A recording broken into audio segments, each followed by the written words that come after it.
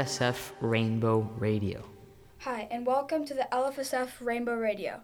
I'm Morgan Boulanger, and with me we have Lucio and Charlotte Bayo. And today we are interviewing the president of Matter of Trust, an ecological public charity, Lisa Gauthier. Hello, thank you. Hi.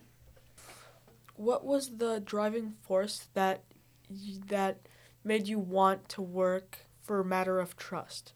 So I'm actually the founder of Matter of Trust, which means that I started this 25 years ago. And so I actually always have to ask other people, what makes you want to work for us? But yeah, I have always been interested in animals and the environment.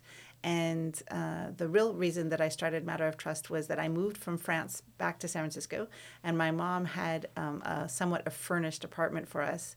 And when we got here, we had all of our stuff that we had brought from France, so we had double the stuff. And it just really made us look at surplus. And so the mission of Matter of Trust is to link surplus with needs, because we also saw that there are a lot of places that could use stuff. So that was the first part of our work. And if you don't mind me asking, why was it hard to found Matter of Trust? Yeah, it's actually a lot of work to start a charity. But it's, if you're really loving what you're doing, it doesn't matter. Like, I don't think I'll ever retire. I think I want to do this forever. It's kind of like one of my children. I have 3 daughters who went through the Lycee, and I always joke, this is my 4th daughter. But yeah, it's a lot of work. It's 24/7, and you never stop thinking about it. And the people that work for me tend to also be like that. Like, I get texts, in the middle of the night going, I just had an idea. And so, yeah, it's... I think it doesn't feel like work when it feels like it's your life, but it's not fair to say that it's easy. What do you think it would be like without Recology and Matter of Trust? So Recology is very important to our city, and I see that you're talking about that today at school. And Recology plays with the word ecology. So Matter of Trust is an ecological public charity, and eco is actually a Greek word for home. It basically means, like, it could be your farm or your planet or your forest, depending on what creature you are. And so ecology is the study of life in environments. And if you're a homeless person, your ecology is a city sidewalk, right? So Recology plays with the idea of looking at recycling and ecology. So I love that name. I love Recology. We work with them a lot. They're fantastic. And I think that there's so many ways that you can combine all of the things that are planet friendly, like sorting garbage, which is what Recology is amazing at. And looking at, desalination, water, plumbing. There's so many ways you can look at a city and think of how it can be planet friendly.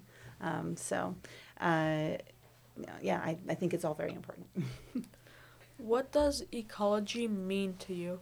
So we actually have 2 physical spaces. We have the Eco-Industrial Hub on Howard Street, which is a factory, and there we look at water, air, energy, and materials. And so there, everything that we're looking at is really about pollution. Nobody loves pollution. People that are working with it have problems with it. People that live near it have problems with it. And there can be situations where you have people that are have disagreement about greenhouse gases or the warming of the planet or any of those things, but nobody loves pollution. Nobody wants to drink dirty water, right? So we really concentrate on that. At the Eco Home, we really concentrate on soil. In the garden, we have a big edible garden, and we think that everybody should be able to live in an edible city. Like, all the trees should be nut trees and fruit trees. People should be able to have clean enough water that they can fish. You should have goats everywhere, so there should be milk. We have chickens, as you know, because you because you visited the eco home. So we get eggs all the time. We have bees for honey. Honey never goes bad. So there's all of this kind of stuff is, part of ecology. And then we have the eco home, which is really about each room and how people can have a existence that's nicer, with the materials that you have. They're more natural, they're not synthetic, that you don't have any toxins in your house with the cleaning products, and you're careful about what foods you get and that kind of thing. So all of that is very trying to work with nature. When you wanted to start the charity, did people support you or think it was a bad idea and weren't enthusiastic about it? So we have some people that are very enthusiastic. There's groups of people that love bees and love fungi, like mushrooms, and people that love hemp, and people that love gardening, and people that like eco-lux shopping, for example, and there's some people that are very excited about dealing with pollution or planting trees or something. So there's those groups of people, but we did get some like letters in the very beginning, 25 years ago, of like, oh, you're just a tree hugging organization. We're like, yeah, that's that bad, but yeah, it's definitely become very popular to be an environmental thing. We get invited to everything, and now it's a good time. Although I was just at a big conference and everybody was talking about how things are kind of shifting now, and things are more becoming about social situations. And of course, during COVID, things were about health. So I'm hoping that the environment didn't have its peak in 2018, 2019, and we're now going the other direction. But luckily, it's a good time to be looking at the environment. What's one thing that you want to change or fix in the future? So many. Okay, so I'll pick one. One of the things that we're actually doing with some Lycee alum, and maybe somebody at the Lycee is connected with Instacart, a parent somewhere, that'd be fun. But we're doing a thing called baggy jeans. And we're designing, we're taking recycled jeans and we're making these bags that Instacart can use with a QR code and with sponsorship on one side and art on another. And the idea is that there was a lot of bans on the plastic bag in many, many cities. But then what happened is that during COVID, a lot of people started to get food delivered, and we had 17 atmospheric rivers, so there was a lot of rain, and so all of the paper bags were too soggy. So they started to make very thick plastic bags that they could deliver all the groceries in, and they weren't considered single-use plastic bags. They were considered permanent plastic bags, but people were just using them as single-use because there were so many. So it made the problem way worse. And so we've been looking at like, how could we do a fun project with a lot of recycled jeans and make these, we're calling them baggy jeans. It touches a lot of things. We're doing it with Friends School, and we're hoping to do it with the Lycée as well. And it's the design is coming from Lilia Leroy-Bell, who is an alum here too. We have heard that you work with hair. Could you tell us a little bit about that? Yeah, that's really one of our most popular programs. So we collect hair clippings from hair salons. There's about 900,000 hair salons in the U.S. alone, and we're a global organization now. We also collect pet fur from pet groomers. And there's about 400 to 600,000 of those in the U.S. In fact, there's more dogs than kids in San Francisco. And we take all of this fiber and we felt it into mats. And the mats are used in several ways. But the primary and first way that we were using it is very obvious to kids because you shampoo, because hair collects oil. And so we can take all of this fiber and make a mat and use it to soak up oil spills. And we often put them into storm drains or filtration systems for big contaminated reservoirs. And it's a very popular program. We get a lot of press on it. We've been up for Webbies and everything, and millions and millions of videos. Are those mats single use, or can you reuse the same mat several times? So you can wring it out, or we can put it in a vat where bacteria will eat the oil. They're a little bit less effective every time. So your hair will soak up 5 times its weight in oil. the first time, and then of petroleum, of used motor oil or whatever it is that the spill is, crude, etc. The people that are using them are public works departments or hazardous material experts, and they tend to do single use. So it often just gets incinerated, but it gets incinerated for energy, and that's hair and oil burn very fast into minimal ash. So it's actually also pretty good. And now we're looking at how we could use the ash in cement. Because hair is full of calcium, and calcium is self-healing, so it could maybe be sort of like a Roman cement. Like a lot of the ancient Roman buildings, they don't seem to crack; they seem to self-heal, and it's like your bones heal, etc. So calcium is an interesting part of all this story. How do you get funding for Matter of Trust? So we get donations from individuals. We're a public charity, so at least 30% of our funding has to come from the general population. Otherwise, we'd be a foundation. So we are funded by community foundations, by grants. Government gives us a lot of funding, especially when we're looking, like we work with the Air Force, looking at contaminated reservoirs.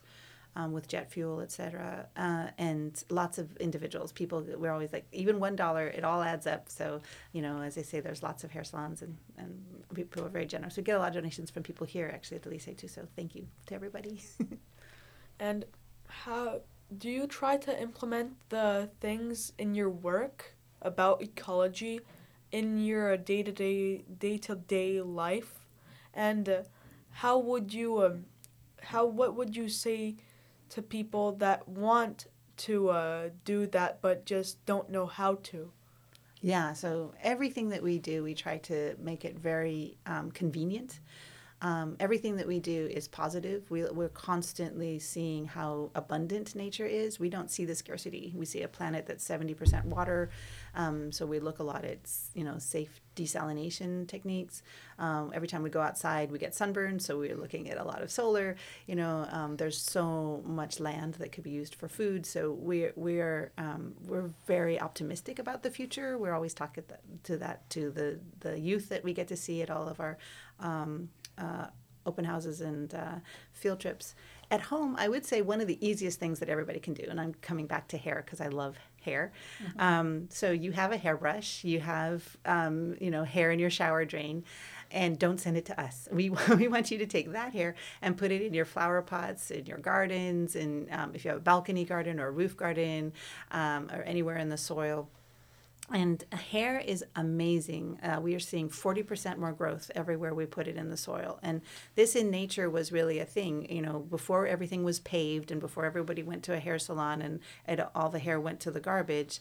Everybody would shed in the springtime, and animals would shed everywhere, and birds fly and still molt everywhere. All of this fiber falls down onto the ground. And in springtime, you have the most of it. And honestly, moths love it. They love to eat holes in clothes that have cotton or any kind of wool fibers. And so they love hair. And moths, there's 16,000 more species of moths than bees. Bees are very important, but moths have trillions and trillions of more insects.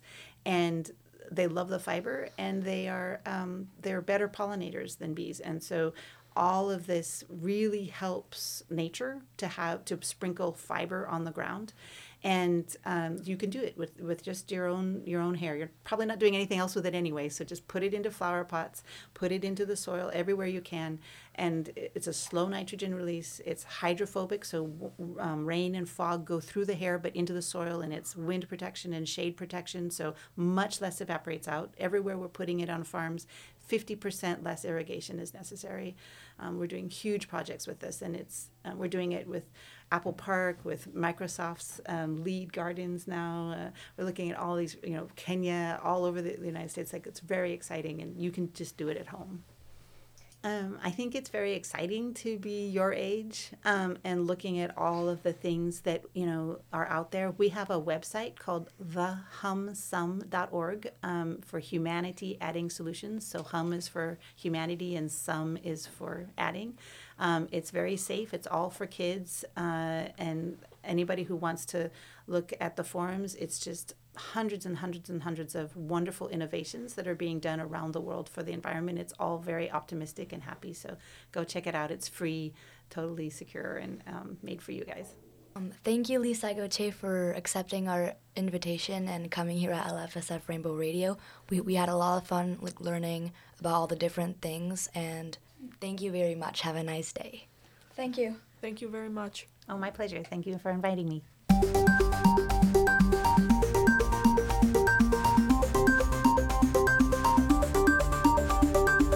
LFSF Rainbow Radio.